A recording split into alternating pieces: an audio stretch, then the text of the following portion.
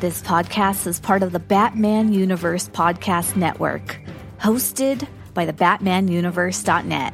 Check out everything related to Batman and the entire Bat family at the BatmanUniverse.net, including news and original content related to comics, movies, television, merchandise, video games, and more. Also, check out some of the other unique podcasts that TBU has to offer. Consider supporting this podcast by becoming a patron on Patreon. Even $1 can go a long way in supporting this content that you enjoy. Look for a link over at the BatmanUniverse.net to offer your support now. And now, on with the show. You don't like the Drake? I hate the Drake. I love the Drake. How could you not like the Drake? Who's the Drake? Who's the Drake? The Drake is good.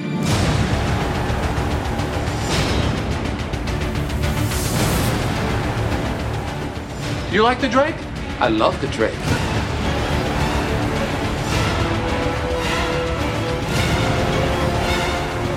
What about the Drake? Oh, screw the Drake. I love the Drake.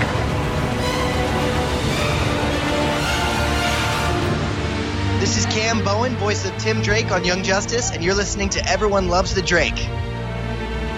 Hi, this is James Tynan IV, and I love the Drake. This is George Perez at Cincinnati Comic Expo, and everybody likes the Drake, especially the cakes. Hi, this is Mark Wolfman, and everyone loves the Drake. Hi, this is Marcus Toe, artist for Red Robin. You've been listening to Robin, Everyone Loves the Drake podcast. Good for them. Love the Drake. Got to love the Drake. I'm impressed. What can I say? I'm irresistible.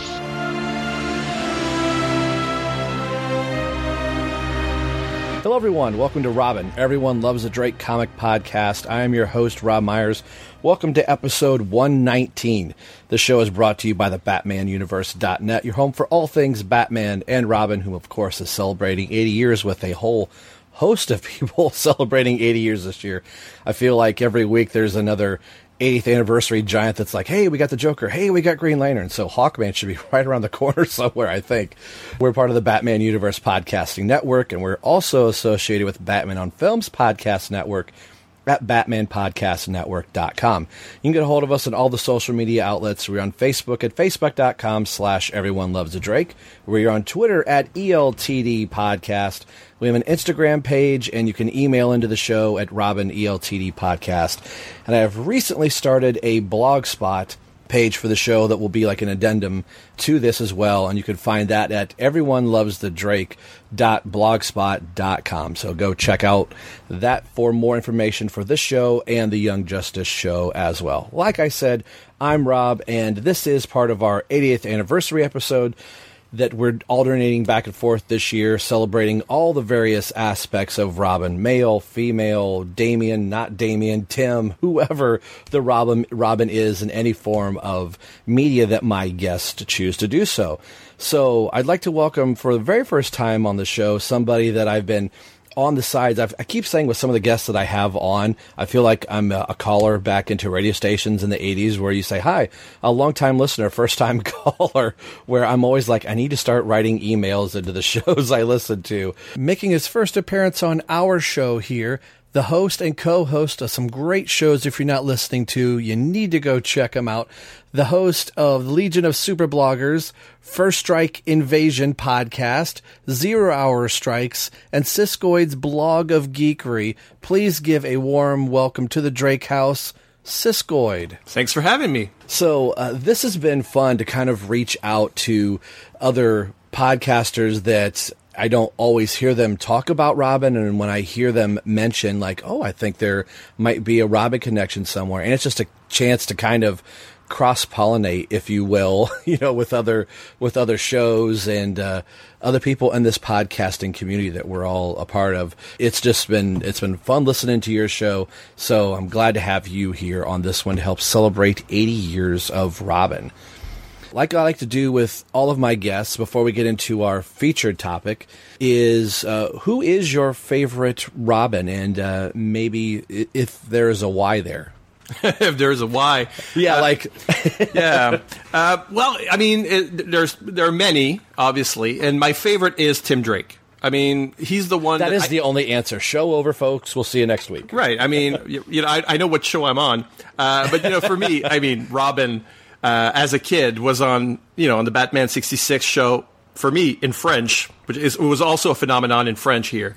You know, I think I touched the Mego figure once. Like I have memories of the Mego Batman and Robin and like Spider-Man and the Batmobile, but they couldn't have been mine because I don't have them. So, I don't know how.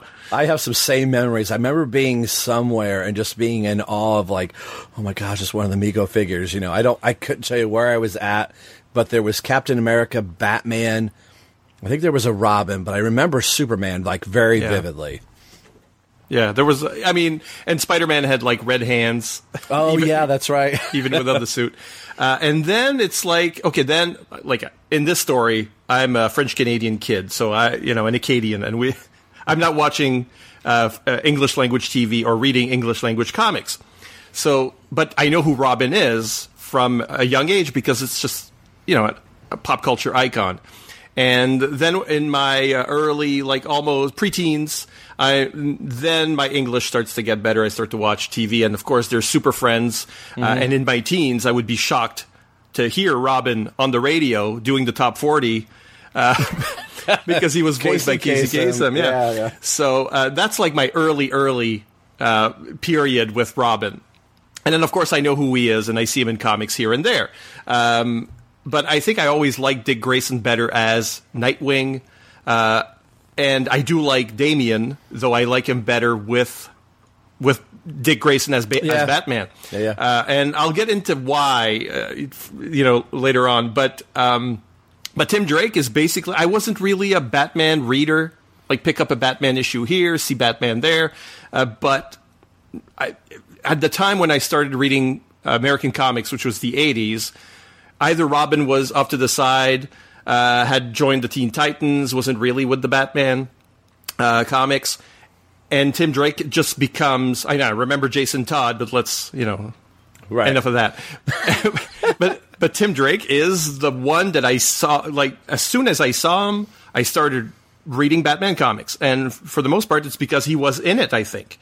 Because for me, Batman's a bit of a cipher. And there are thousands of Batman stories.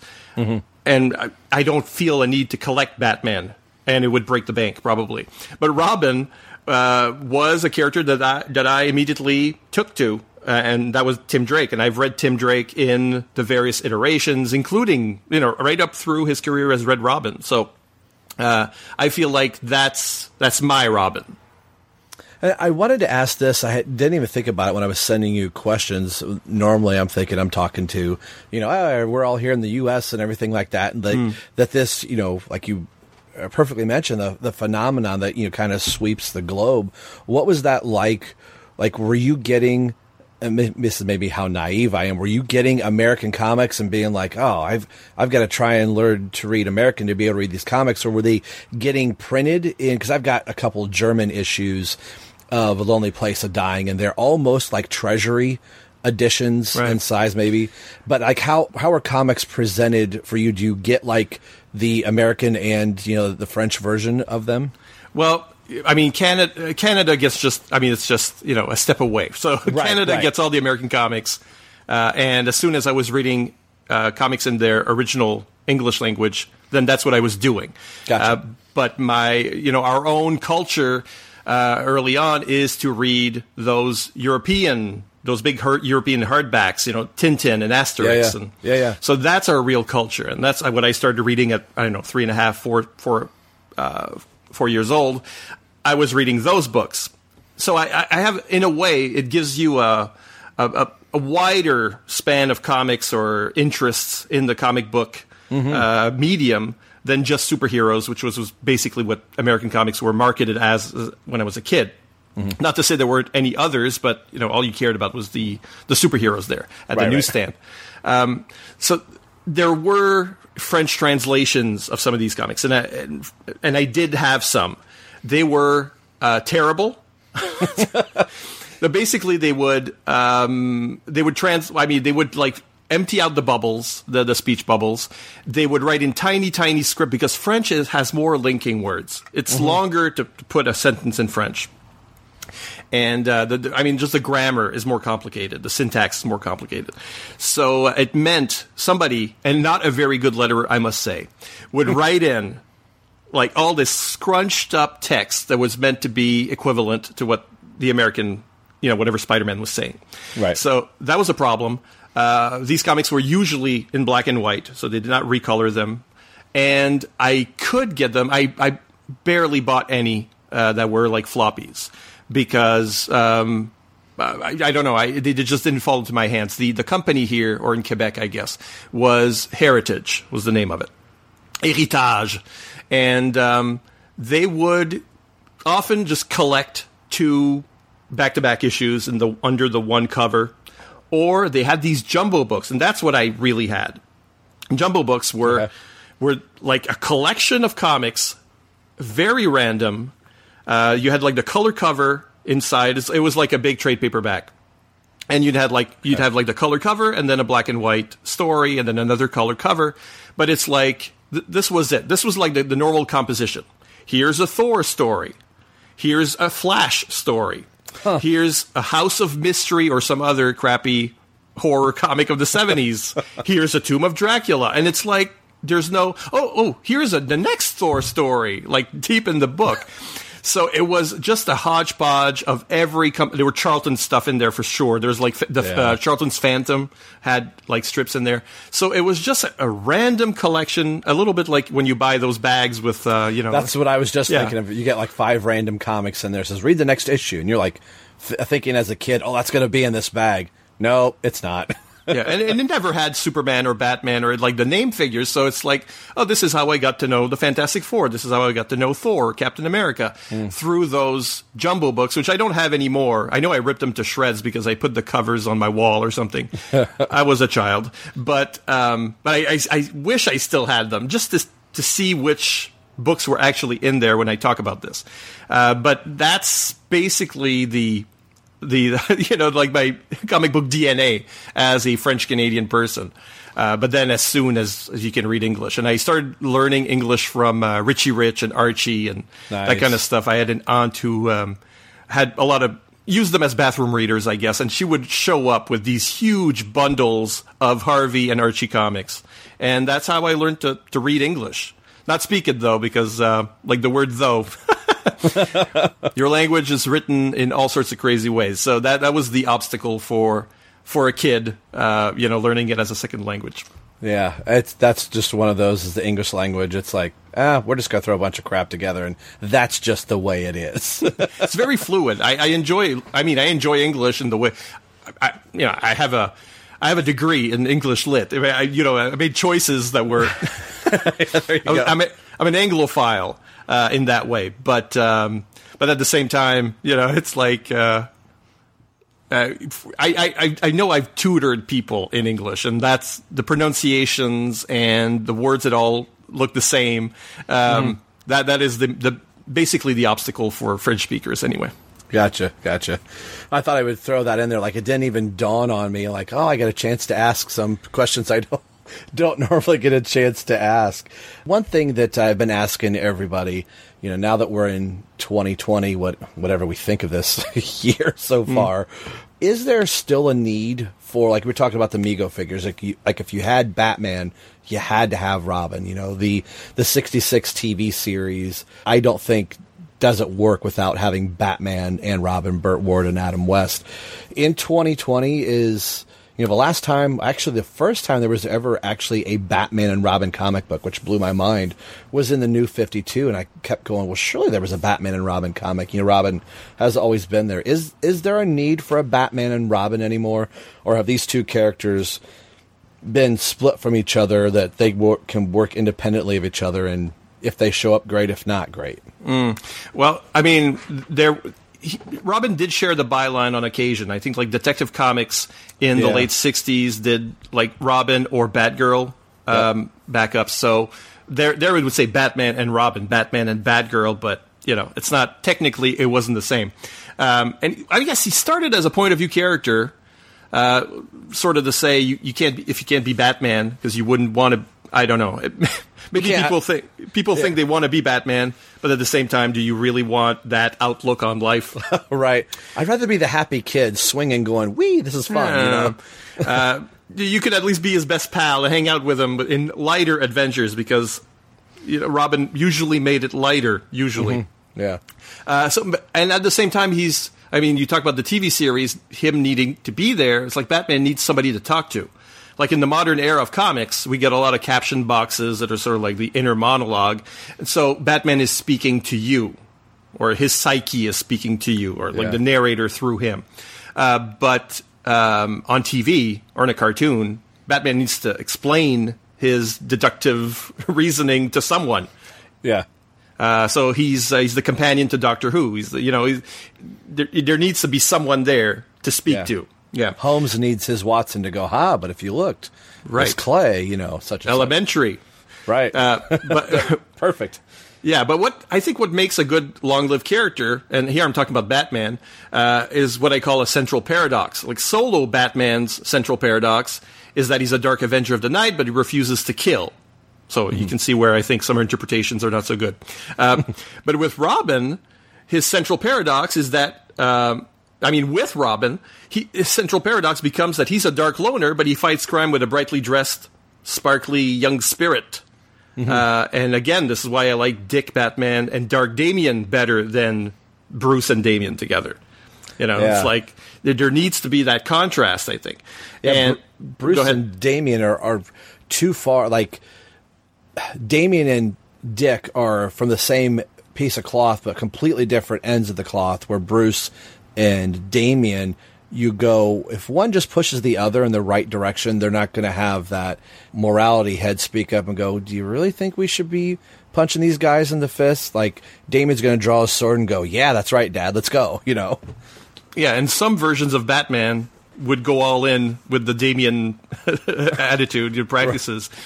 But if we're thinking, like, I like thinking about why he might do that. Why would Batman hang out with this brightly colored little kid? And thinking about that just makes Batman deeper. Like the original Robin was also a child of tragedy, so he's guiding him out of the darkness that overwhelmed him, using what he knows, which is real discipline and applied ethics. That's what I'm going to call it. And I think that was a success. If you look at Dick's journey, right? Like Dick learned something from Batman. And I think other Robins are the same. Other Robins have different backstories and different outcomes to their lives, but it's always about guiding a youth in the right direction. And that direction is hopefully not as dark as his own. So solo Robin stories then become about showing how those lessons have impacted the character's life and methods. Do they embrace Batman's lesson? Do they reject it, adapt it, improve upon it? Fail to understand it. So the reason for having multiple Robins then becomes what is the possible impact of hanging out with Batman? And there are many possibilities, not just the one. So each of these Robins have gone their own way, and they've also used the other Robins as inspiration. Like, I mean, obviously not Dick, but each successive Robin is kind of looking to the other Robins and saying yes or saying no. So, I mean, it's like I don't get to talk about Robin much on my shows because they're just not the topic. Right. But the one time I know I did was on the Zero Hour Strikes, because there was a Robin issue in 0 Hour. And my co-host and I talked about Robins in that context. And it is a story about Robin, Tim Drake, meeting a young Dick Grayson because of the time anomalies and how... I love that issue. It's one of the best, if not the best, crossover tie-in issue of the 0 Hour event. Oh, yeah. And thus the best issue of the entire event, because 0 Hour, the miniseries itself, kind of sucks. And I say this as someone who's indexing it for a podcast. Right. Yeah, but it is about about Tim looking at a younger mentor, a mentor when he was younger, and you see in that issue just what he took from Dick, what he aspires to be, and Dick isn't even it's like he's like 12 years old in the story, and he's already on top of it. He's already Nightwing in a way, you know. Right. So I really like the contrasting those two figures and learning just how they, you know, one impacted the other, basically. And one of my favorite scenes from that, if I'm remembering it correctly, it's been a while since we covered it, was they are sitting in the Redbird, and Dick makes mention of, were you Robin after me? And Tim has that inner monologue of, you know, like, or what happened to the person after me, or something along those lines. And Tim has that inner monologue of like, now is not the time to say like one of us has gone on. And I always like that as a character building block for Tim, that Dick didn't start coming around towards a little after nightfall. So Tim was in the cave all the time where he's like, hey, I want to come out. And Bruce is like, no, and constantly staring at the Robin costume, knowing the weight that the journey he's going on. And this costume is staring at him saying, you know, basically one false move and you're going to be standing right next to me. So I always liked that he had the respect for Dick Grayson, but could see where taking the wrong step could lead him down Jason Todd's path.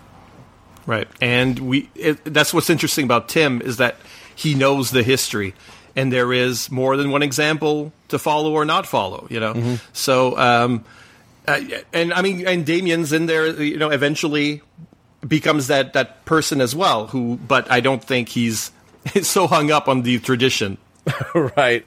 Well, one of the last questions before we get into our feature topic here, like I had told you before, like this question is probably going into your first. What does Robin mean to you, not only personally but just globally, if you will, like the idea of Robin? When somebody says Batman, you know, the word association game, people will say Robin. What do you think that means to you and, you know, maybe others?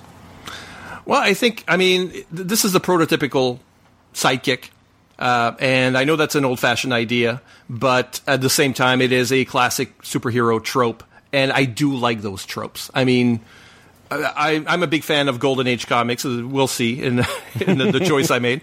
I love Golden Age comics. I love comic book history, and I like when writers use the whole of it. I like whether it is as a sort of throwback tribute, or in a crazy way like maybe a Grant Morrison would do.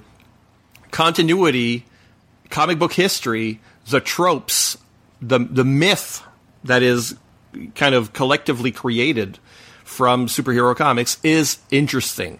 And I don't like it so much when they reject that. I like it when they embrace that. So sidekicks are, of course, a part of that. And I don't like comics that are cynical.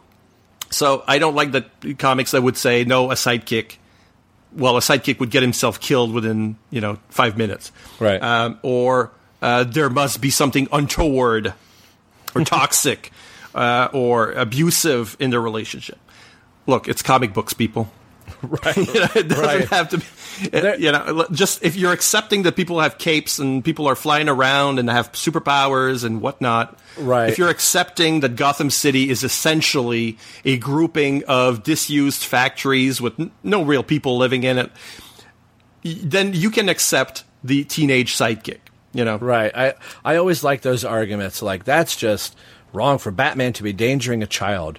Yet Superman just flew in the other panel, lifted Wayne Manor from the rubbles of No Man's Land and placed it back. I got something Dixon said he wanted to do, like, hey, it's built in a second. Like, you're okay with that, but he shouldn't be toting around Dick Grayson at 12 years old. I'm like, come on. We've got Hal Jordan finding a ring from an alien and can fly and build constructs, and that's okay, but if we're going to go with child endangerment here, I think we can let this go. There's a suspension of disbelief for a purpose. There's a wall here. We're not trying to break that fourth wall.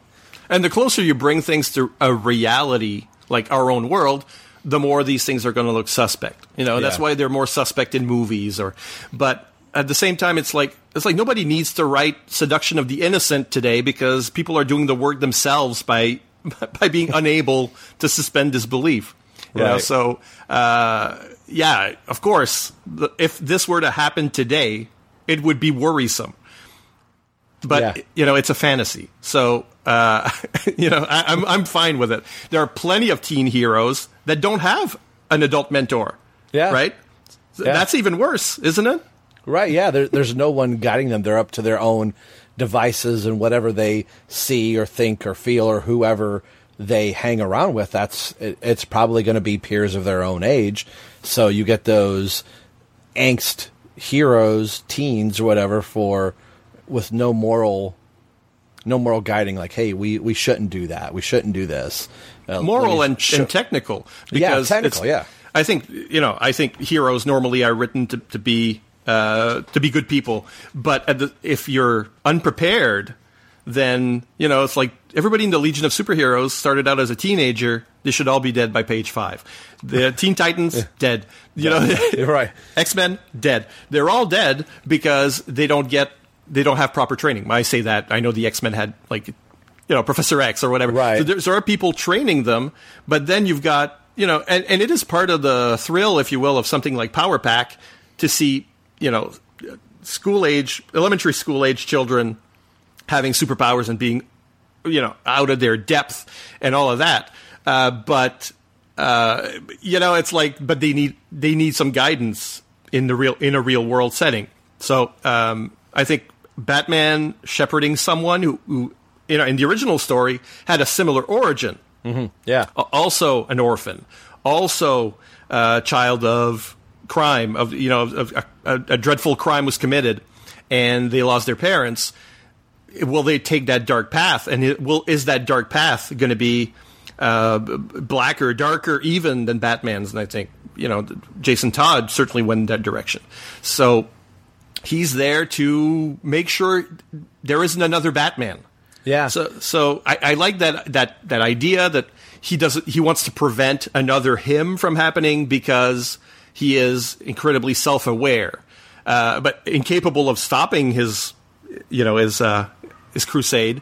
But at the same time, if that's the way he coped. So he's also helping someone cope in a similar way, but then not have to make all his mistakes, I guess. I take it you've probably watched and maybe not, the Young Justice cartoon series? Sure. So I can't remember if it was season 1. They're kind of blurring together, where they're getting ready to induct new members into the Justice League. And Bruce brings up, like, there's an image of Dick Grayson Robin. And Diana has that line about, you want him to be into the Justice League so he can turn out to be exactly like you. He says, no, I want him to be a part of this. I brought him into this world so he doesn't become like me. And that kind of like put a little hush into the rest of the Justice League. But I always liked that he saw exactly what you were saying earlier. He saw the path that he knows where he's clearly going. The world already has one dark Batman. We need something different. We need something brighter. And, that's, metaphor and with his costume and everything. But I always liked that in that Young Justice episode where he has to tell Wonder Woman, I'm doing this so he doesn't become like me. I always thought that was a neat little piece that isn't always quite said sometimes in comics. Yeah, and it may have, influenced what I said today. I haven't seen that episode in years, but, evidently it helped me mold my opinion here. Yeah, there we go. Well, I think this is a good time. We're going to take a quick promo break, and when we're back on the other side, we're going to talk about the book we have for today and the reasons why this book is here today. We'll be right back. Don't go anywhere.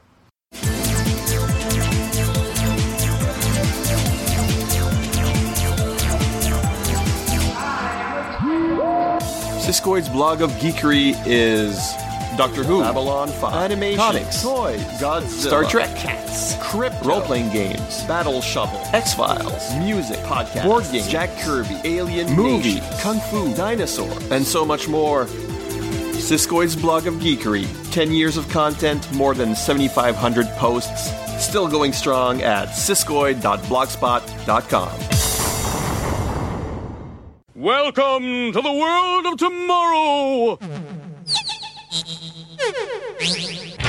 The Legion of Superheroes through the Silver Age, the Bronze Age, the Baxter series. 5 years later, the reboot, the 3-boot, the retro-boot, the animated series.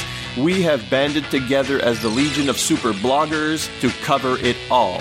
Seek us out at legionofsuperbloggers.blogspot.com.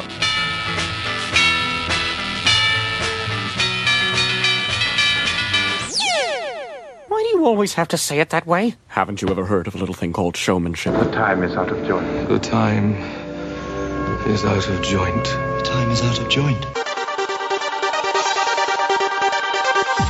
The year is 1994, or 1944, or maybe 2994. Time is under threat, and history is falling apart.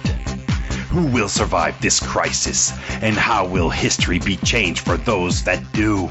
0 Hour Strikes takes you back to that DC Comics crossover and covers the entire story, issue by issue, tie-in by tie-in, as the DC Universe goes down to zero. Join Bass and Siskoid at fireandwaterpodcast.com or on iTunes. 0 Hour Strikes, a proud member of the Fire and Water Podcast Network. Remember, Legion. All right, now we're back for our celebratory episode for the 80th anniversary of Robin. And like I said at the top of the show, I've asked all of my guests to pick out anything that they would like to talk about. It could be an animated film. We could do a commentary track, a comic, a novel, anything they liked. The only prerequisite, it had to have some Robin in it. It didn't matter which Robin it was. And I know Terrence and Ryan are like, oh my gosh, we're going to be talking about Damian Wayne one of these times. So I'm kind of hoping somebody picks Damian somewhere down the line. So, Siskoid, what did you pick today and why? Well, I wish you'd told me about your Damian problem. I certainly could have done something about that. Yeah, I would have made sure Terrence and Ryan would have been here for this one. But I'm the kind of person who will try to guide you to more obscure stuff. And that you did, sir, because I thought for a brief moment, I've got this. And I was certain that I had the book that this came from. I've picked it up many times, the reprint of it, the Robin Archives Volume 2, right. And I sadly do not. So I was really disappointed and very happy when you sent me some digital scans of this issue. But anyway, I'm cutting you off. So what'd you pick? Well, it is a Robin story from Star Spangled Comics, number 97 in this case, cover dated October 1949. The story is going to be called The Man Who Stole Time, but the reason why I picked this, and you're right, these strips are reprinted in the Robin Archives. Well, fan wisdom would have it that, the first Robin to have his own series was Tim Drake. Mm-hmm. That's technically true. But I tend to think that if you were the headliner in a Golden Age anthology book, then that should count for something. Yeah. Yeah, Action Comics is a Superman book, even though... it used to also star, Zatara, Vigilante, they were, right. Congo Bill. And Detective Comics is a Batman book, even though it first featured Slam Bradley and the Crimson Avenger. So, same thing with Dick Grayson, who was once the lead feature in Star Spangled Comics from number 65 to number 130, which is, after that it turned into Weird Western or whatever it was. Right, so, right. Star Spangled Western. Or Star Spangled War Stories, one of those. Anyway, that's roughly from 1947 to 1952, holding the cover spot until issue 95, after which Tomahawk took it away from him. Times were a-changin'. That's right. And he'd taken over from the Newsboy Legion. So it was already kind of a youth-oriented book. Granted, a few of these stories were actually Batman and Robin stories, but for the most part, they were solo adventures with Batman sometimes showing up at the beginning and the end, but not always. Some, it was the 40s and 50s. Some were high concept tales, like Robin Crusoe on a desert island, or Robin going back in time to the Old West. But most were these little mysteries with Robin as a boy detective. He never, I think he even spawned his own recurring villain, the Clock. Yeah. A crook, obsessed with time, and I guess a precursor to the Clock King and Calendar Man in a way. Yeah, yeah. And he fought Robin 4 times, and he never fought anyone else. So this is Robin's archenemy, and we'll actually be looking at his 4th and final story today. So the series, all the stories were signed Bob Kane. No big surprise, obviously. Shocker. He didn't do a damn thing with him. But the art was mostly handled by Win Mortimer and Jim Mooney, as in this issue. And as far as I can tell, no writer has ever been confirmed. No, I was wondering if I wasn't doing my homework right, and I'm like, surely I can find the writer, and I just kept going down the rabbit hole of the same information. I was like, well, Bob Kane's name appears on it. Maybe he wrote it. Then I was like, okay, Rob, it's just Bob Kane. It's Bob Kane's stamp that is on there.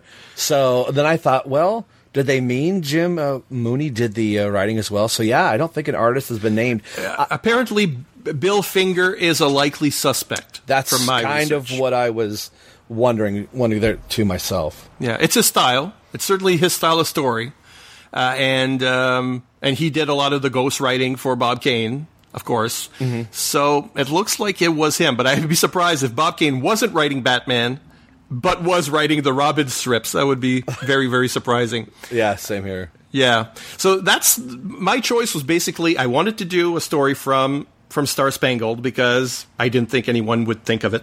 No. And that's one thing. The second, it is a late Golden Age, I guess, 40s, 50s. Mm-hmm. But a late Golden Age story, which I think is worthy of attention, and I kind of like that style. And it featured the clock. And I was looking through it, it's like, oh, well, maybe we at least should do like one of those little mysteries. It is kind of a mystery. Mm-hmm. It is Robin in sort of the Batman, doing the Batman thing. He's got his own villain, but he's got his own attitude. And I thought it was kind of clever. I mean, it was like a fun story. Of all the stories that I've read there, this is a good example. And Batman doesn't show up. So it is a real solo Robin story. Yeah, and I don't think there's any reference to Batman from Gordon at any point, flipping through this really quick, of him like, oh, Batman's not, like one of the tropes would be like, oh, Batman's out of town, Commissioner, it's just me.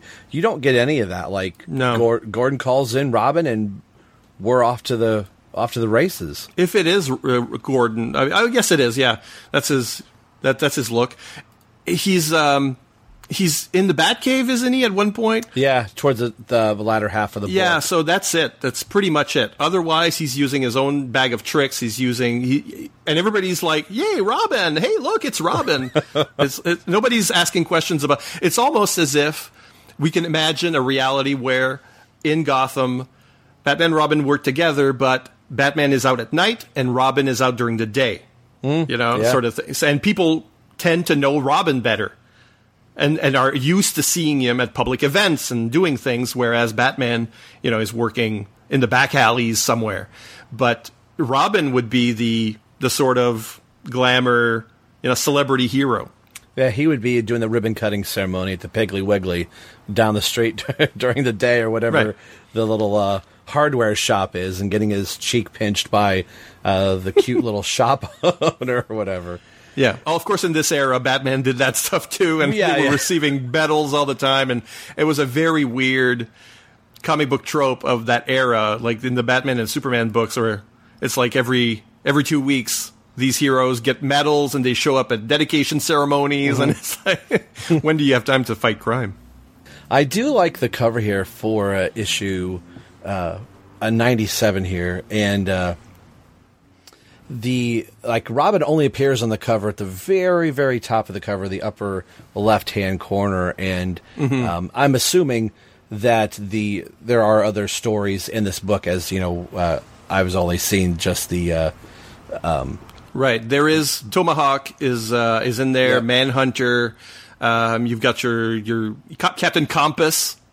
So another big deal detective are the main stories, and then the rest of it is you might get like a comedy strip or something, but it's like fewer stories than there were in the deep Golden Age, like in the 40s. Right. But those are the other headliners. Those are the four main stories. All right, and now the synopsis and information for Star Spangled Comics issue 97. Now, this is quite an older book here, so the information is a little lacking even on Mike's Amazing World, but that is where I'm pulling the information from. And we'll hear more about that in our conversation with Siskoid right after the synopsis. But the information that Mike's Amazing World has on this reads as follows. The comic title is Star Spangled Comics. This is issue 97. The publisher is National Comics, of course, also known as DC. And actually, the address at the time was 480 Livingston Avenue, New York, New York. So there you go. If you want to write in to an address that is no longer of use for DC Comics, or should I say, Nationals. Cover date is 1949. The approximate sale date is August 5th, 1949. This was a monthly comic, and the cover price was a huge whopping 10 cents. And it was probably a huge whopping 10 cents back in, 1949, 1950. The page count is 48, and the editor is Jack Schiff. The title is The Man Who Stole Time, and the page count for this story that we're talking about, since it features Robin, is 12 pages. This is Earth 2 Robin. The artist is Jim Mooney, and that is it for creator credits on this. Now, Siskoid and I will talk about that in the issue itself, of who potentially wrote this story and some other information that we have here. This has been reprinted a few times and a couple other tidbits here and there. Reprinted in Robin Archives Volume 2 hardcover that was produced in 2010. I do not have this, and after reading this story, spoilers, I say it in the episode itself, that this is something I want to track down. I've always liked getting some older Robin stories. I have some of the showcase issues, and I thought, oh, this one might be in there. It is not in the Robin showcase issue, unfortunately. So Siskoid was nice enough to send me some screenshots that he had of the pages of this, so I didn't have a physical copy to read, but I'm going to rectify that. The featured characters in this was Robin. He last appeared in World's Finest Comics, issue 42. His next appearance would be in Batman 55. Supporting characters, Commissioner Gordon last appeared in Detective Comics 150. His next appearance will also be like Robin's in Batman 55. And for the villains would be the Clock as the main villain in the story. His last appearance was in Star Spangled Comics 97 and has no further appearances. So he only had two or three, I think. There's some other characters, an eccentric billionaire, his butler, no further appearances, and members of the Robin fan club. No other appearances. And there's several escaped convicts that really have no names and no further appearances. So, now for the synopsis of The Man Who Stole Time. Star Spangled Comics, issue 97. In the Batcave, a clock can be seen, but this is no ordinary clock, my friends. This clock tells time. But what time is it? This clock has no face, no numbers, just a blank face that tells time. What can this clock do other than keep no time? It can do one thing. It took an entire day from Robin, the Boy Wonder. Let's back up a few days and see how we lost time. In the prison laundry room, the clock is enraged that he has to do time, all because he was captured by Robin, the Boy Wonder. He was sentenced to do 10 years in prison for his crimes. No cell will hold the clock. Time cannot be stopped for anyone, especially the clock. The clock begins to tamper with the pressure valves in the laundry room. With the right pressure and the right amount of time, boom! The whole laundry system explodes, causing a giant hole for the clock and his men to escape through. Now it is time to get back time.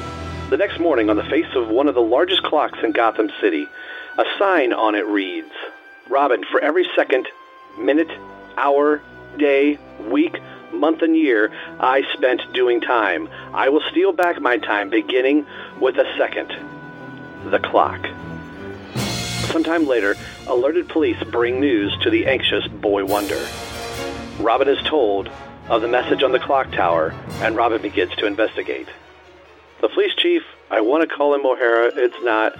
We're still a couple decades away from that, but a police officer walks in and tells Robin that a patrol car has spotted the clock sneaking into the baseball stadium. Commissioner Gordon says trying to hide among 60,000 fans. The commissioner says they'll send officers down and he will be trapped in the stadium. At the baseball stadium, the clock, dressed in the attire of the baseball team, the clock rides a steamroller out onto the baseball field. Seconds later, Robin, the Boy Wonder, hears the uproar from the fans and enters the field. The clock begins to drive on the baseball field, interrupting the game and driving all over the diamond, and stops at second base and takes it and puts it into his vehicle. Holy cow, he's stealing second base. I understand now. He's stealing a second, Robin exclaims. And then the clock begins to throw baseballs at the Boy Wonder. Robin grabs a bat, of course, why wouldn't he, and begins to hit the balls that the clock is throwing at the boy wonder. Robin is so good at hitting all the balls that some of the spectators even say that he's better than some of the players. While Robin is busy swinging for the fences, the clock hops back on the steamroller and drives right out of the stadium. When Robin catches up with the clock is nowhere to be found. Unbeknownst to Robin, that the clock is hidden inside of the wheel of the steamroller. Robin wonders what the purpose of this was, with him just stealing second base. What Robin doesn't know is that while all this was going on, the clock's men are robbing the cashier. The next day, Robin is back at Gotham Police Department, with Commissioner Gordon holding a note. The note reads, "Dear Robin, be careful. I intend to steal a minute next." Enclosed, find the second base sack. You can rest your weary head on it. Ha ha ha, the clock. Elsewhere, at the home of Titus Gaudry, eccentric billionaire, he has fired yet another one of his cooks for not being able to properly cook a 3-minute egg exactly. A man shows up at the mansion, a familiar-looking man perhaps. Psst, it's the clock in case you don't know. He says he heard that you needed a cook. My specialty is eggs, especially 3-minute eggs. Later that day, the clock is carrying a tray to the man's bedroom, serving him the 3-minute eggs. The gentleman exclaims, "I've never met a man who cooks eggs so well." Mr. Gowdy cracks the delicate shell of the egg, but instead of releasing egg fluid, it's gas. Sleeping gas, to be exact. "You'll sleep now, giving me time to open your wall safe." The last cook is unaware his 3-minute glass didn't work because I put a 2-minute one in its place. I stole a minute to get this job. The job he's speaking of is that the clock actually wanted his wife's gay 90s doll with the hourglass figure that is cut with real gems. Back at police headquarters, there's a ransom note for the doll. Robin says he's holding the doll for $10 million in ransom. The note also says that he wants Robin to leave the money atop of the sundial in the deserted Elks estate at exactly noon tomorrow. Gordon says this must be a trap and insists that he does not go alone. Robin states no, this might scare him off and this might be the only chance to get him. He has to comply with this and he might be able to pick up where the clock's hideout is. The next day, Robin is at the sundial, the bills that are marked in invisible ink, but the clock won't know this. Time is almost up. It's almost noon. What happens now? The next moment, the floor tilts, and too late for Robin for him to realize this important fact. The dial was rigged so that the shadow would fall and break the electronic cell contact and releases the trap door. Now Robin is in his own subterranean prison. Then an all-too-familiar voice rings out from inside of the wall. "I stole a second, a minute, an hour, and now I will steal a day." Suddenly gas. Above it's a hissing sound. The clock's voice begins to speak. Instantaneously.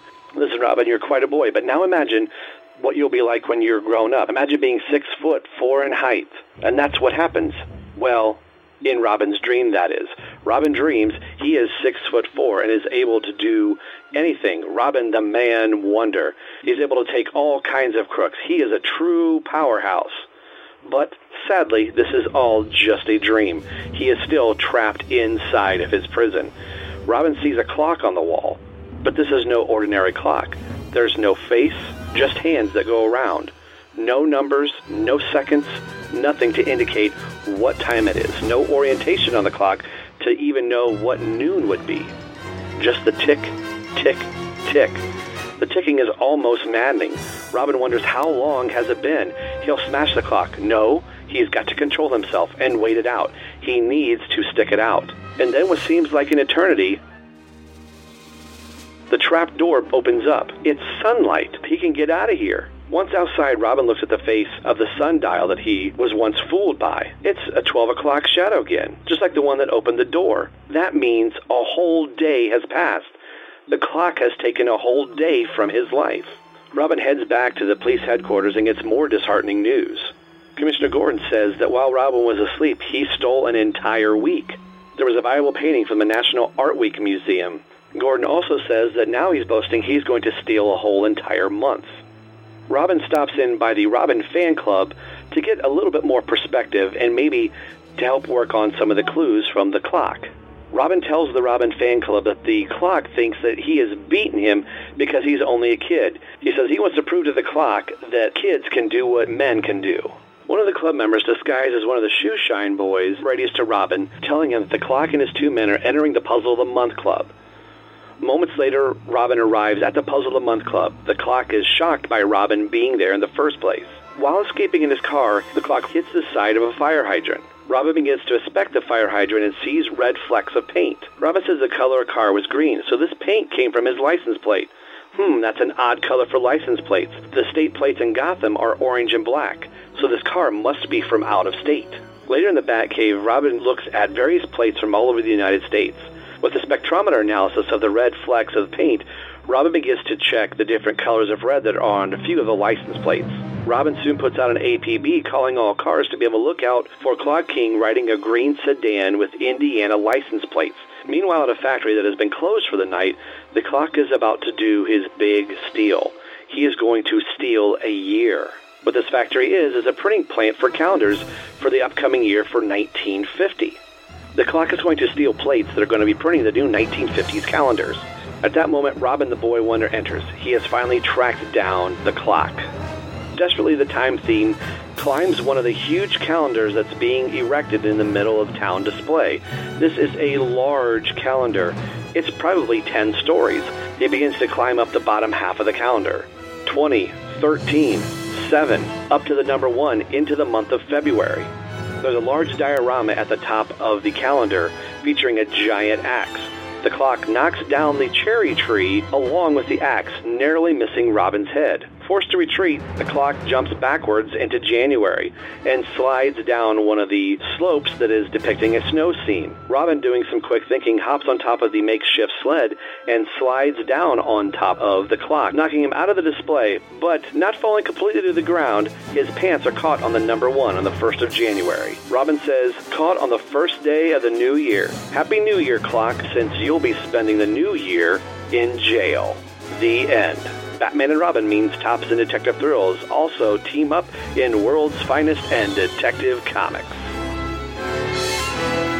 Well, let's just talk about this. And right off the top, I always like this era of the Robin logo that's on the top of the page, Robin the Boy Wonder, that behind it is that 40s, 50s Batman logo. So that was always cool to see some of Golden Age books where you'd have a Robin backup and you would have this logo. And if I'm remembering correctly, this logo was used off and on into the early part of the 60s as well, until the mid-60s, early 70s, they would give Robin a little bit different logo where you would get, I'm maybe thinking more of the 80s, where you'd get his head with his cape whirling around the side and you'd have the Robin, probably thinking more of my Superpowers logo. But I always dug this logo. It's I had a sticker as a kid of this Robin logo.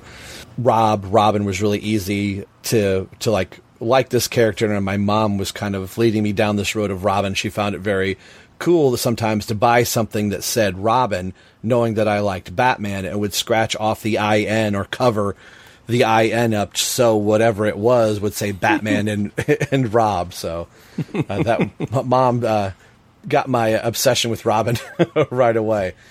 I love the opening shot of this where it says "The Man Who Stole Time," and as I was reading this, this is the first clock story I've read, and I was like, "Oh, they mean Clock King, right?" And doing a little bit more reading and research on it, I was like, "Oh, wow, this is like you said, this is Robin's villain." And to know in this issue, like you said, this is his 4th and final appearance in it. But Robin trapped in the large hourglass, which is also funny, that Clock is in there as well. And, you can assume that the top is off of the hourglass, but he's stomping down the sand on top of Robin, which this almost feels like this is the cover of the Robin issue as well. And I was really kind of hoping that this is a late 40s, Batman Robin story. He's going to be trapped in this clock. So I was kind of sad that he's not in the hourglass, but we get something, I think, maybe a little bit better towards the end of the book. But what did you think about this opening shot? Yeah, the splash page is really cool because it is metaphorical. Mm-hmm. So the idea is that this man, the clock, will be stealing time from Robin. You'll get to it in the synopsis, but he wants to steal time from Robin because Robin stole time from him, because this isn't their first. It's going to be a revenge story, you know. This isn't their first entanglement, and last time they fought, of course, or maybe the last 3 times they fought, the Clock wound up in prison. He lost actual time, so that matters to him, and it fits his madness, or his particular quirk. So in this, he's in a giant. It's a Golden Age story. A Golden Age Batman Robin story. You need giant props. So here it is, the giant hourglass, and he's kicking the sand so as to make it flow faster. Right. And that's the whole idea, and that's going to bury in this image. It buries Robin, and that's exactly what he's going to try to do. This is a metaphor for what he's going to try to do in the story itself. So I like it a lot. There's something that I've always liked about this era of Batman and Robin, and I would always attribute it to, we don't have the sophisticated, or they didn't have the sophisticated art styles, and maybe I'm talking off term there, but in a Jim Lee or a Jason Fabok or whoever the hit new artist is, where the capes don't actually always set off the shoulders and drape down. But I always like that look where the cape looks a little bit stiffer up around the shoulders coming off of Robin, and almost every single panel where the cape doesn't lay really natural on the body, but there's just something so very charming about this at the same time, which is why a lot of people like these Golden Age stories. There is it ties into what I was saying earlier about being exposed to Eurocomics, I guess the term, being exposed to Eurocomics as a child and having that as my actual, body of comics in the house, is that Europeans tend to go more for cartooning. They're very extreme. Not extreme in the way that, not extreme, not the 90s extreme, but in the same way. I mean, a cartooning, if you look at a Tintin or an Asterix or like the giant noses or it's much more cartoony than your standard superhero comic.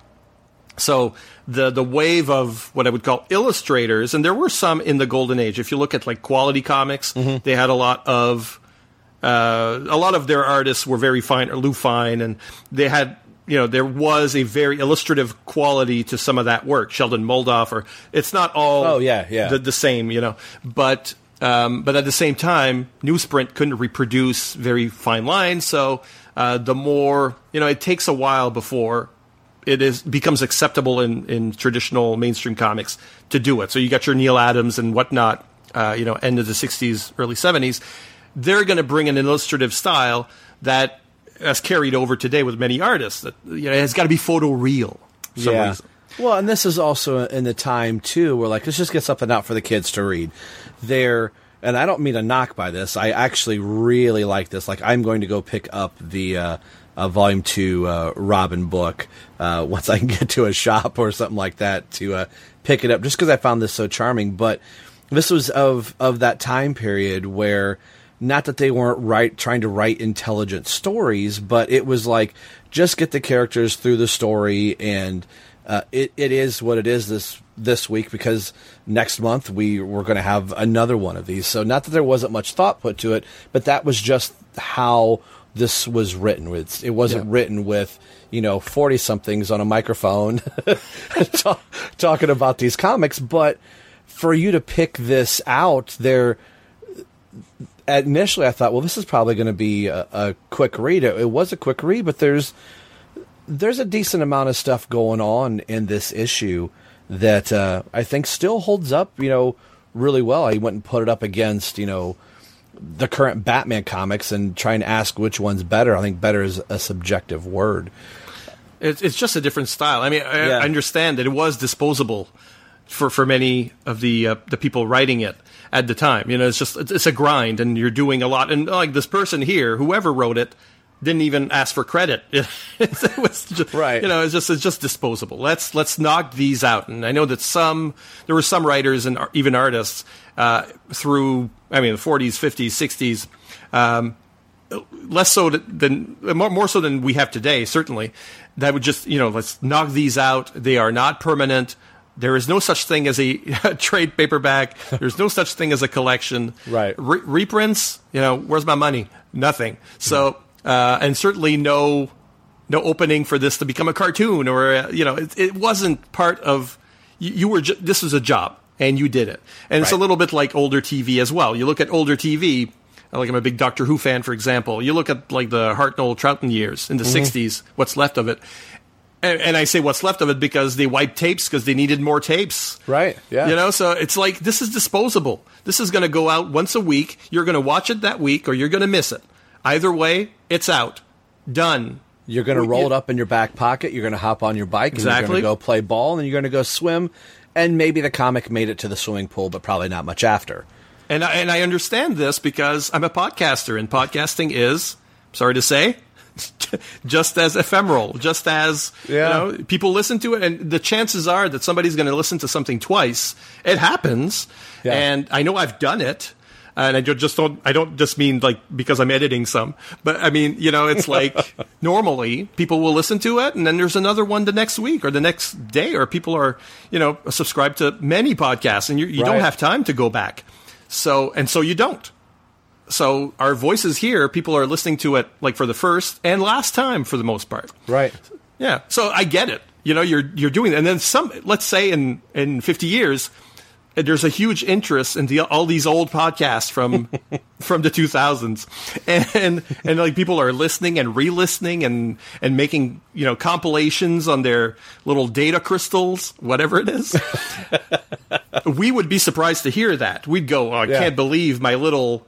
my improvised chat, right? That was not supposed to be listened to more than once is something that's out there that people are listening to in 50 years, and yet that's exactly what happened here. It's like people were writing these comics, and they're just they're going to wind up in somebody's basement or garbage can eventually, and I don't care.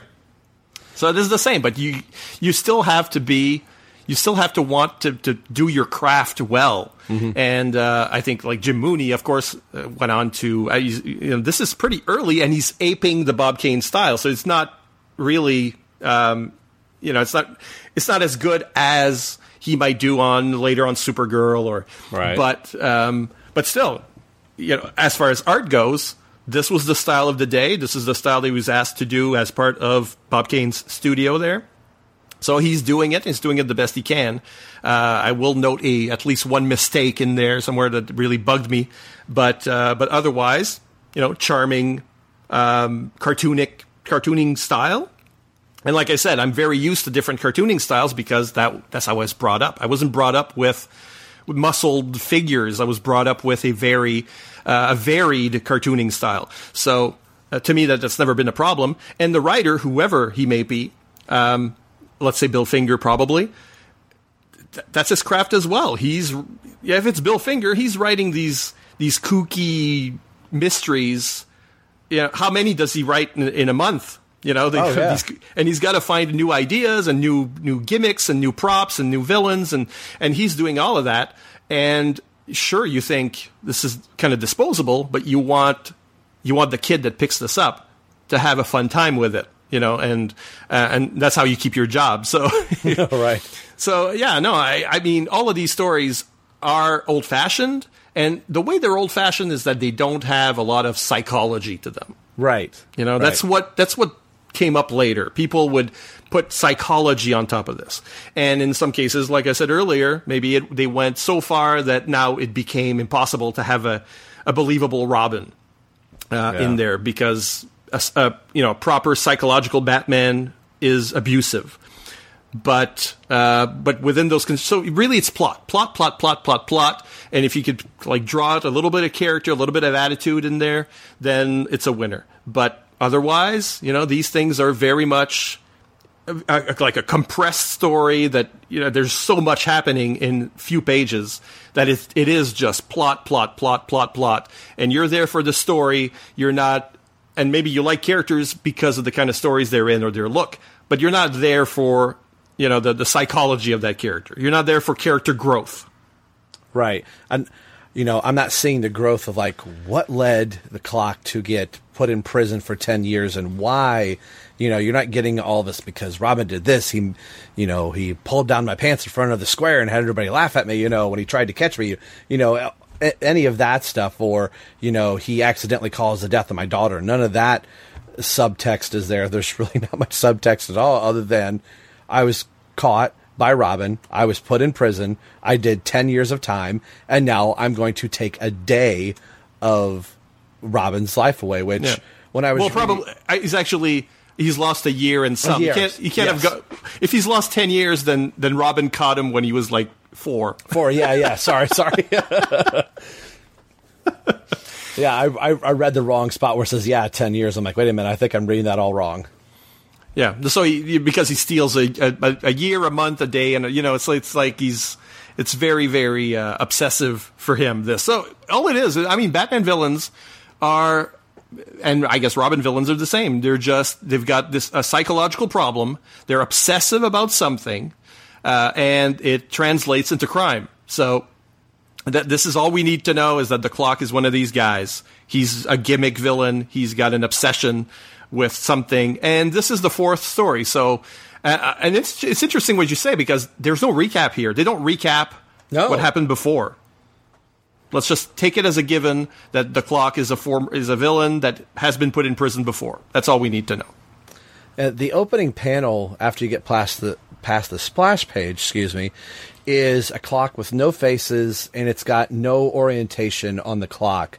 There's no like Timex logo, like, okay, this is the top of the clock, this is where noon is going to be, and you can figure out the time. So I really didn't pay much close attention to that, other than reading the little thing that this unique clock stole a day from Robin's life, and shows you that's in the Batcave, and we'll tell you how this clock came to get in the Batcave, and the story goes through. So I had kind of forgotten by the time that Robin is where he is in this predicament in the story, and this clock is there, that I went, why does this clock seem familiar? So went back a few pages, and I'm like, oh, but I remember thinking, well, just figure out where the top of the clock is, and you can tell time. That's not there. But before we get to the clock and what that all meant, the sequence I really liked is Robin at the baseball field. I can instantly hear Bud Abbott and Lou Costello doing Who's on First. I have done that skit when I was in high school, and seeing this would be something that you've seen on a lot of World's Finest Comics, with Batman, Robin, and Superman playing a game of ball on the front cover. So it's kind of comedic at the same time that the clock has got this steamroller, and he's got it, turboed up, if you will, driving it around the ball fields. He's going to stop and steal second base. And I thought, well, that's kind of clever. Second base, he's stealing a second of time, and you get the clock on the top of that page for every second, every minute, every second, minute, hour, and day, week, month, and year I spent doing time, I will steal back my beginning with a second, the clock, which I thought was really kind of funny. What did you think of this baseball sequence in here?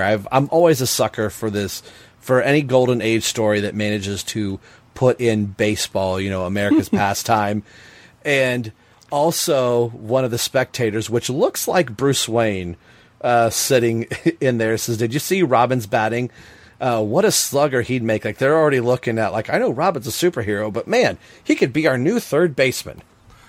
For them, it's just more entertainment. Right. In the same way I get, I'm not a sports person, like, at all. But I'm loosely. I'll just put it that way. Like, I can understand that that's baseball. It's very loose. But I get the same thrill. I mean, baseball, whatever. But I get the same thrill from seeing hockey in comic books, because that never happens. Right. Yeah, to each our own pastime, I guess. I mean, this is there's the pun with the second base. There's Robin makes a joke about being Batboy. Yeah. When he knocks Professor Allen, where are you? This comic is punny. Okay, sorry. A lot of puns, no. But, I mean, this is how you write Robin, first of all. It's like, I'm not saying that Batman in this era didn't use puns, but But we can look at Batman and his, like the whatever weird shenanigans in the 50s, stuff like going to alien planets and a lot of these crazy plots, and say, well, that's a very off-model Batman for us today. Batman doesn't act like this anymore. But Robin, it still feels, like Dick Grayson would have done this, been this, talked like this. Even if even if you bring him forward and this story somehow happens, how old is he now? This story happens in 2010, whatever it would be with the sliding time scale. You can believe it though. Yeah, no, I mean it does work in that sense because he is that character. He's much more of a like a happy-go-lucky Spider-Man jokes going, it's like this is the character that he is. And on a strategy basis, Batman hangs around with Robin because Robin is sort of a distraction. While they're looking there, he's knocking heads over here. While he's throwing jokes, the crooks don't know what to expect. The Dark Knight to come behind them. So, and this is seems like a very silly crime to steal second base in a baseball game. But this is what I like about it, and this is going to be the through line for the clock throughout, is that it's just a diversion. He's really, but while he's doing this, his buddies, his gang that he broke out of prison with him, they're stealing the ticket office. So, and I mean, that's a major crime. That's a lot of money, the ticket office to a big stadium. So he's actually perpetrating a real crime while making, and this is how you use Robin's youth and naivete and maybe, it's like, oh, like this guy's coming for me. He's like Riddler-like. He left a clue and I'm going to go and stop him from committing this crime. But he's, basically what the clock did was point him to the wrong crime while he was doing something else, So it's, Robin doesn't see all the angles yet, and that makes sense because he's a young hero. He's still learning, and he's getting some of his knocks here. And I like how the clock as well, escapes justice in this also very cleverly. He's hiding inside the steamroller, and Robin never catches on that might be a possibility. So right away, the clock is very smart. And it means that the stakes are higher for Robin to actually catch him. I'm going to have to go once we go to an amusement park, or if I wind up at a baseball stadium or a hockey arena, I want to go to the Asher and see if I can find one of those. I was looking at that panel going, Asher, what is that? Oh, cashier. It's missing the the C, the other part of the word off of it. I must have looked at that panel way too long to go, what am I not getting here? I'm like, Rob, you're not getting the correct spelling of the word. I thought, is this a 1940 slang that I am not familiar with? But I also like this, too, that in a lot of these stories of the time, or even sometimes now, you would get Robin going after the henchmen in this scenario, that Robin's looking for the clock, can't get him because he's trying to hit baseballs and running around the bases, and the clock would be stealing the money himself, would be like twisting his mustache, going, ha-ha, I got away from it. Robin, catch me. That's flipped, and the henchmen are doing the actual stealing because the distraction is going to be the clock himself and crossing his fingers that Robin doesn't catch him again. So I liked that, too, that it didn't have to rely on Robin couldn't catch the clock because he was fighting the henchmen. He just didn't catch the clock because he couldn't for whatever reason, maybe just plot, but that the henchmen are doing the stealing. I thought that was kind of cool and kind of clever that it didn't rely on that trope. And as we'll see, the clock is actually a more physical character than you think because he's throwing balls and but throughout he's a mastermind, but he also gets pretty physical. And in this case, he even put himself at risk just to make sure to humiliate Robin further, That's part of his ploy as well. So he's humiliating Robin.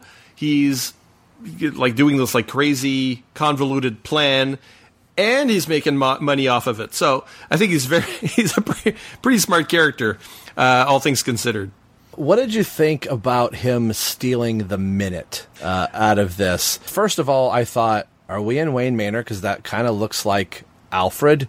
A lot like Alfred, and with Chef Boyardee there.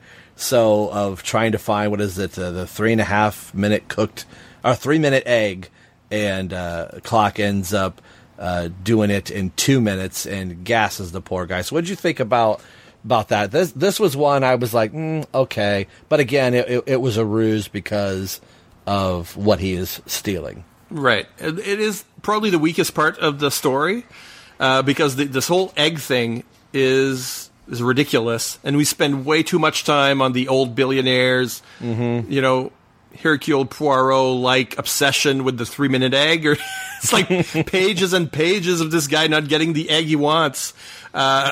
And I'm not kidding. It's like 2 or 3 pages. Yeah. Where we're not with Robin. We're not. I mean, I guess the clock replaces the cook. That's the ploy.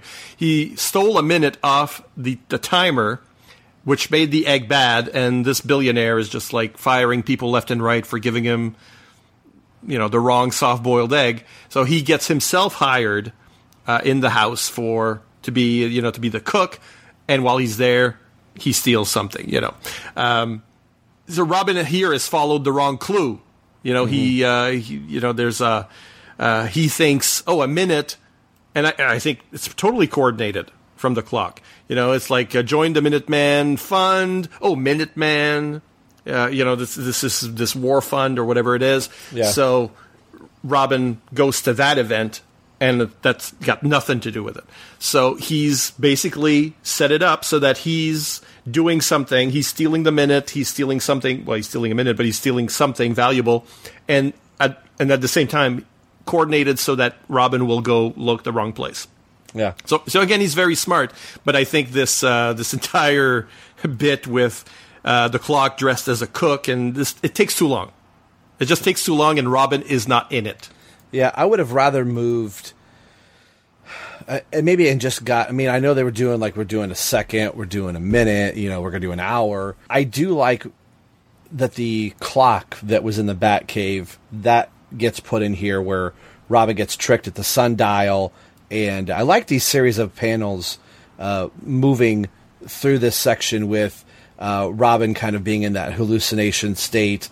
With having some gas, I think, being put in there where he's imagining being much older and, being a powerhouse, as one of the guys ends up saying. But the part I really liked is Robin being in this dark room, only looks like it's maybe kind of lit from time to time, with that clock that's got no writing of any time on it, and the constant tick, tick, and Robin's trying to tell himself, how long has it been? He should smash the clock. No, he has to control himself. He's got to stick it out. So that would be kind of maddening to know you have a device there with you. And he even says he could try and count the seconds, but he's not sure how he's trying to count these seconds. Great, he can count. I've been in here a couple minutes, but you don't know, has it been hours? Has it been days? He's got no frame of reference. So I thought that was really kind of cool, given that this is a late 40s story, that there was a little bit more. We were talking about psychology. There is some psychology going on with Robin of what the clock is doing to Robin at this time, and then him getting out when the sunlight hits the clock again, where you do find out he's lost a day. So what were your thoughts on this part? This is actually my favorite sequence in the book. Yeah, a day, but then the whole week has passed. I think by the time... Yeah. So he's lost track of time completely. And the psychology here, I mean, there is that element of cartoony psychology where they hit him with... not fear gas, but wish gas, I guess. Yeah. So I mean, all these gases. There's a villain per gas, and wish gas makes him think. Has this fantasy where he's basically drugged here, where he has this fantasy where he's 7 feet tall and he's kicking ass, and then when he wakes up, time has passed, and of course he's in this little cell and he doesn't know. He doesn't know what time it is. And even if he were to stay awake, and we see him, there are sleeping spells. So he's been in there for a while, and because he's groggy, because he's been drugged, this is pretty intense stuff going on here for our 12 or 13-year-old hero. Mm-hmm. So yeah, there is some sort of psychology, and then he's released, and it's and during that week, the clock, of course, committed crimes. So it's not looking good for the boy wonder. But at least he's got a fan club he can go talk to while they're having the Robin fan club meeting, which I thought was... We were talking about, Robin doing ribbon cutting ceremonies. His fan club would have been there for that, which I thought, man, this is straight up Golden Age at its finest. That Batman's got a fan club. Well, of course, Robin has a fan club, and he utilizes them to go out to the street to track down Clock. And I had a get smart thought there with the. Instead of the shoe phone, it's the old phone and the shoe shine box trick. So I thought that's just adorable. It's the only word I have for it. And that they're the Toy of the Month Club. Like, I'm a collector of superhero stuff. I'll be part of the Toy of the Month Club. You got the twisted nails on the wall, and you've got the shards of glass, but you got the picture of it's all put together in pieces. So I thought this was really kind of cool. And getting a chance to see Robin do some detective work, which I thought was also really nice, figuring out the paint scrapes and what the color of the car was, what the color of the license plate was, and, what state has the colored license plates. And, I remember being in the car with my parents on a long trip, and we would play the license plate game. I don't know. Sure. There's Ohio, there's Michigan, there's Indiana. And then you're like, I remember the first time we saw something like Ontario, like, where's that? And I remember my dad going, oh, man, what are they not teaching you at school? I'm like, it's from Canada. And we're like, why doesn't it say Canada? And Dad going, oh, my gosh. So I thought that was kind of cool as well. And seeing all those license plates, I remember my grandfather had a barn for the longest time that he would hang all of his old license plates in the barn. He must have had, 50 or 60 different license plates from different cars that he had as a kid up till, tractors and wagons. So seeing this kind of made me do a little time travel. Like, this reminds me of my grandpa's barn. So Batman has a bunch of license plates in the Batcave that they can do detective work. So, I thought this was kind of a cool spot before we get to the end of it. What did you think of Robin using his fan club to help track down Clock? A lot of Golden Age heroes had fan clubs, or like CB radio enthusiasts and that kind of stuff. I think like Mr. Terrific had a club. That's right. I think like Star Spangled Kid, who started out in Star Spangled Comics. Also, I think, I can't remember exactly who had what, but most of them, I think, had a fan club. And maybe, the writers were trying to make that happen, in a way. It's like, you're out there, and you're a part of that fan club because you're reading these comics, and look, your gang, your club helped Robin in this case. So this is always fun, and I think it's a bit of a precursor, because, there's a lot of this idea that is, look at what kids can do. And Robin is a kid, and he has a fan club of kids, and these kids together turn the tide on the clock, They turn the clock back, if you will, because this is the first crime that is actually thwarted. And this is a precursor to what Robin's career is going to be later, with Bob Haney's Teen Titans. Yeah. There are a lot of stories there about youth empowerment, youth culture. The youthful heroes are using and helping other teenagers. It feels like a big teenage world against the grumpy adults in those stories. So this is a kind of precursor to that. And they all camp out of the month of the month clubs. Can they make sure to cancel my Columbia House subscriptions while they're there? Because it's like Gotham City is the headquarters of all the of the month clubs. Right? Yeah. Apparently. Yeah. There's probably their warehouses full of pennies that have been taped to the card and just laying like, why did we say tape a penny to this stupid card? I was always fully believe that those pennies were falling out of mail carriers everywhere. That somebody would look down like, why do I have 45 cents? On the bottom of my truck? Oh, it's from all these Columbia House things. I think at one time I had 3 Columbia House things going at one time. My mom going, "You're going to be with a debt collector for the rest of your life. Get out of this thing now. I will take you to the store." But I'm like, "Mom, I only have to buy 4 over the course of 7 years." And yeah. It was useful to me at a time when I was in the science fiction book club, and that was useful in my small town to get, so a lot of the science fiction and fantasy books that I wanted, but including some like Watchmen, and there were a few comics in there that were collected. And this was early days for that, and certainly no comic book store in my town for most of the time I was there. But the bit with the license plates. Like, first of all, I like that there's a cut and paste, like a photocopy cut and paste element to the art here. Mm-hmm. Yep. So that's cool because you don't see a lot of that. It's a bit washed out, at least in our copy. Yeah. But, it's like I see this and I'm going, okay, where is Gotham City then? Right. I like this whole idea of the paint scrapes, and the car was a certain color, but the paint that it left when it hit a fire hydrant is a different color, and it's like, and then he says that, like, in our state, wherever Gotham is, it's orange and black state plates. So then internet, tell me where in 1948, 1949, when this was written and conceived, which states had orange and black plates, and to which I take to mean not black and orange. So orange with black script is what I took it to mean. Same and it could have been, there were many. It's a very common plate color in the U.S., I guess. Here, plates tend to be white with colored writing, but orange plates or deep yellow plates, which look very much orange. Yeah, that's pretty common. So it could have been California or North Carolina or Maryland. Take your pick. But New York had a yellow plate that could be construed as orange, and a deep yellow one from the year before, all with black script. So the whole idea that Gotham is really New York, or equivalent to New York, acceptable. But if you want to put it in Maryland, I'm okay with that. Does Maryland get snow? Because Gotham gets snow. I don't know.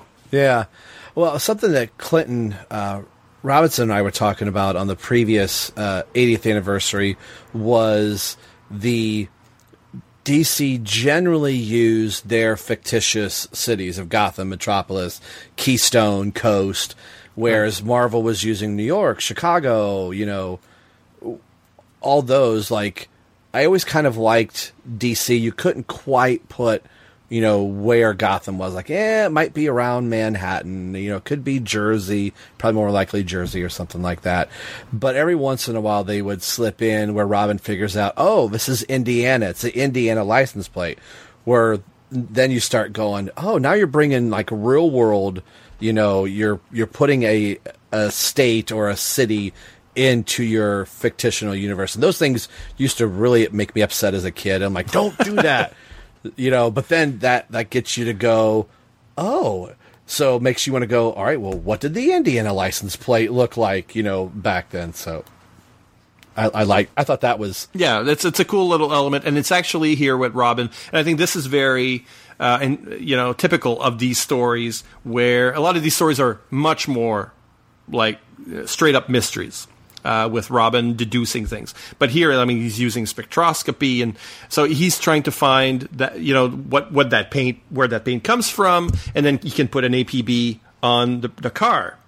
And if it is an Illinois plate, well, then is Gotham more of a Chicago? Is it like... is it Indiana and Illinois are closer by? I don't know.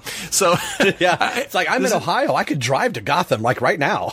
It's the kind of thing that when I kind of obsess over. It's one of my it's one of the fun things I like to do on my blog, and I think we did do it. The irredeemable Shag and I on an episode of Hero Points where we talked about the Atlas of the DC Universe, which is a role-playing product, but it was written by Paul Kupperberg, an actual comic book writer. So, and we did discuss, where did you put those? Because the cities are there. They're actually, on a map. And it's like, how did you decide those things? And does it make sense? And so, I've done a lot of map work of the DC Universe. It happens to be one of my personal obsessions. If I'm not, unlike the clock, it is not driving me to crime yet. Yes. So not yet, but but I like all this bit where, okay, here enough is enough. Stop stop reacting to clues, and that the villain is actually sending you the wrong message. It's a lot of red herrings. It's a lot of confusing information. He wants you to fail. So stop following his clues and start to follow your own. And that's where, okay, we're going to flip it on him now. And it happens because of a detective moment. And that's, that this is Robin carrying out the lessons that he's learned with Batman. Yeah. And how can the clock steal a year? Can you guess? And I remember thinking before I, scrolled to the next page, like, what's he going to do? Steal a calendar? And then I scrolled to the next page, and I was like, oh, well, actually, yeah, he's going to steal the plates that make the calendar, and only in a Golden Age story that this is going to take place on a giant, large, oversized calendar. Like, they're running around the month of January and February. I thought this was a cool way to end the issue. And I really like this. So what were your thoughts on the ending of this? Well, first of all, this is an insane publicity campaign, this thing. Yeah. Because it is, there's supposed to be, we're in a calendar factory, printing plant, and he's going to steal the plates to the 1950 calendar. So that really sets us, okay, we're in this time. Published in October 49, stealing the calendar that's about to be printed for the next year. I'm going to steal a whole year. Ha, clever. And I'm sure there's a scheme in there, a money scheme in there that is never resolved, that we never find out about. Right. Because that's been his modus operandi. Now, the giant calendars are an ad campaign, apparently. Right. So, and there are at least 2 months there. These are giant billboards, giant dioramas, I guess. They're 3D, and they're going to be put up somewhere to sell the 1950 calendar. Probably in Indiana. Probably. And what is this? How much is this costing you? Where are going to be put up? Are there 12 months? Are you going to constantly just take? Okay, we got January, February. We built 2 of these, so we're going to move the big letters. We're going to slide the numbers around constantly. And by April of that year, somebody's going to be like, this is the dumbest promo we have ever come up with. I'm not going to go up there and move 12 through 18 again. I'm just not going to pull those numbers off. How is this cost effective? Right. First of all, it looks like, it looks much more costly than how many calendars you have to sell to get back your money on publicity. And also, why do calendars need to be sold to people? Are there people out there that don't see in this era? Today we don't use calendars anymore much. Today I could see people trying to force you to buy calendars, but back then it's like everybody's got calendars. Oh, new year, we need a new calendar. Mm-hmm. It's just, I don't think you need this big publicity campaign. So that's insane, first of all, and it's funny. And, this thing's got a working axe that's actually sharp enough that, Yeah, that you're in danger of cutting, Yeah, so, I'm sure the safety foreman was like, gee, the boy Wonderbout got cut in half. I told you, we shouldn't have sharpened that blade, Bob. So this is all crazy. This is the mistake that I was alluding to earlier that really bugs me, and it's in the choreography. Because the left and right of it. Okay. They climb up the February calendar. They have their fight. Robin is on the left-hand side. The clock is on the right-hand side. Mm-hmm. Then they move over to the January calendar, which is to the left. Right. Correct. And Robin is still on the left, and the clock is still on the right. And here, it doesn't work for me because it would mean that Robin, instead of springing on the clock, went back a calendar month, and then got on a. He got on a sled and then slides to the clock who should be escaping to the right. Correct. So they all move to the left. Really, they should have gone to the March calendar. It should have been the clock moves to the March calendar, and Robin beats him with a budding tree. I don't know what March would be, but this is a side-scrolling video game at its finest. Like we're always going to the right. We shouldn't be going to the left. Because I thought the same thing. Like, so clock is getting away. So does Robin have to say, "Hold on, stay where you are. I'm going to go up to this sled, and then I'm going to come down at you." Yeah, and I mean, I get it. They want the gag. The gag that they want to work is that he lands on the 1st of January, and Robin can make his joke about spending the new year in jail. In jail! Well, but he doesn't... even from the spot where they're at, clock is hanging from the Y of January, and then does he do a somersault off of like the 5 or the 9 and then roll all the way back to 1 to the left? So you've got that left-right movement happening again, the opposite direction. Like, it looks like he's falling off the Y of January, so he should be hung up on wherever the number sequence, like the 10 or the 11 or something like that. Right. But so they should have flipped the heroes, the characters. Yeah. So that the Robin would always be on the right and the clock always be on the left. Then it means he runs to January, he gets hit while he's over the J or something, and then he falls on the 1, as seen in the last panel. So that's like a choreography thing that just failed, like just tripped up at the finish line there. And then, of course, you've got to cycle back and say, this is the story ends there on that.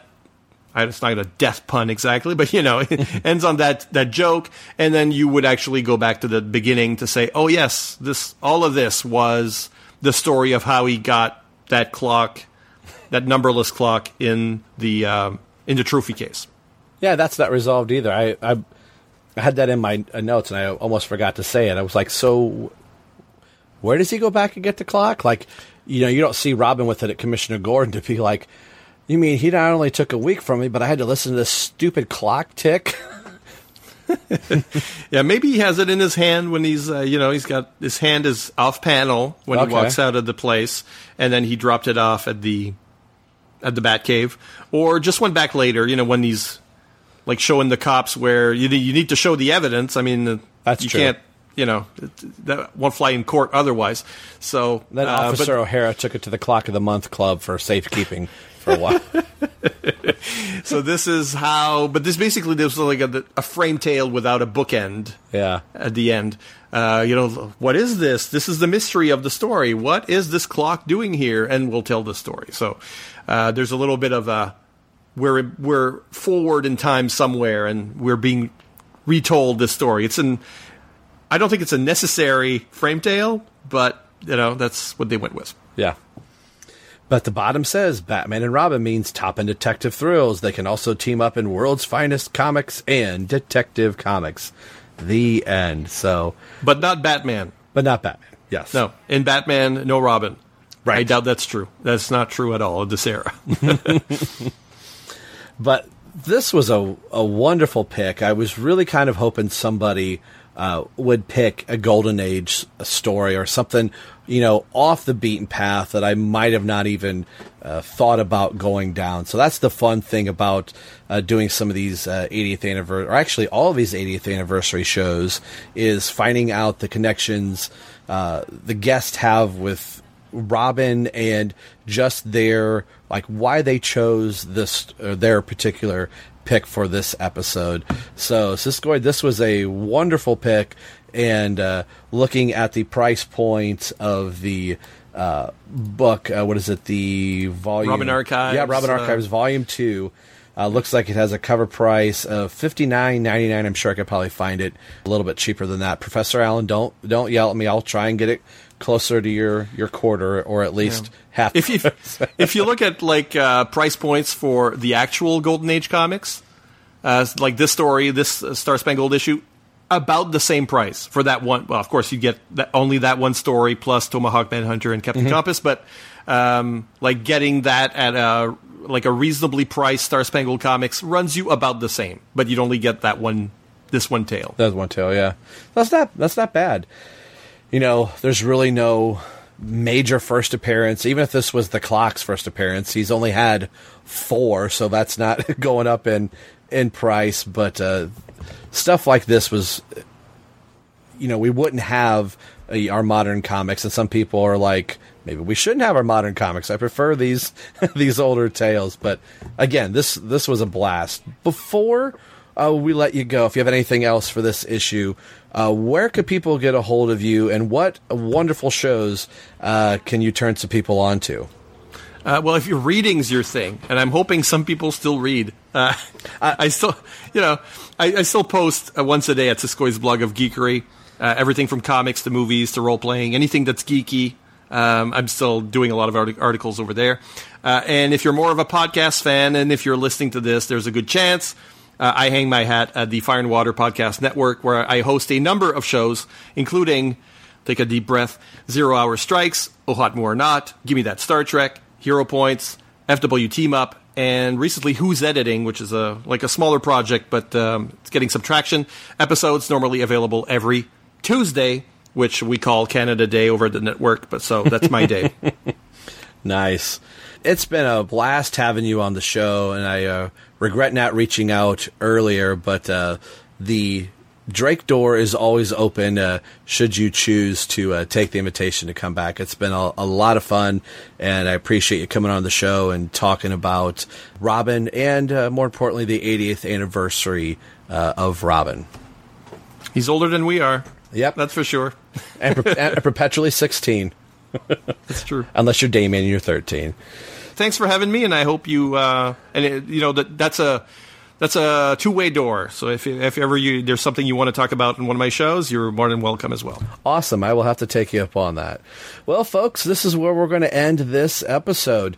Tune in next time in 2 weeks. We will go back to the glorious 90s, and we, at the time of this recording, I think we should be knee-deep into Legacy, and the Staz Johnson era of Robin begins.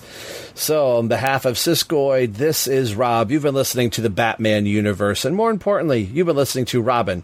Everyone Loves the Drake, and Robin's 80th anniversary. We'll see you on the next episode. Take care. Bye. Thanks for listening to Robin, Everyone Loves the Drake podcast. This has been brought to you by the BatmanUniverse.net. Tim Drake, Robin, and all Batman-related characters are under copyright of DC Comics. This podcast is solely for entertainment purposes, so no infringement is intended by this show. This show is not a good revenue stream. Actually, there's not a stream at all. All music and sound clips are under copyright by their respected copyright holders. So there should be no need to send the Penguins lawyers after us for ill-gotten gains, because there are none. You can get a hold of the show a few different ways. We are on Twitter at ELTD Podcast. You can also email in at robineltdpodcast@yahoo.com. Our Facebook page can be found at www.facebook.com/everyonelovesthedrake. And as always, you can message directly over at the BatmanUniverse.net. So email, tweet, or message us. We'd love to hear from you, and we'll read your comments or responses on the show. The show you're listening to can be found a few different ways through iTunes and Windows Media, also over at our host, TBU. Leave us a review on iTunes if you listen there. It'll help spread the word of the show. Make sure you head over to the BatmanUniverse.net, your home for all things Batman and Robin. Thanks for listening to the show and hearing why everyone loves the Drake. We'll see you in a few weeks. Take care.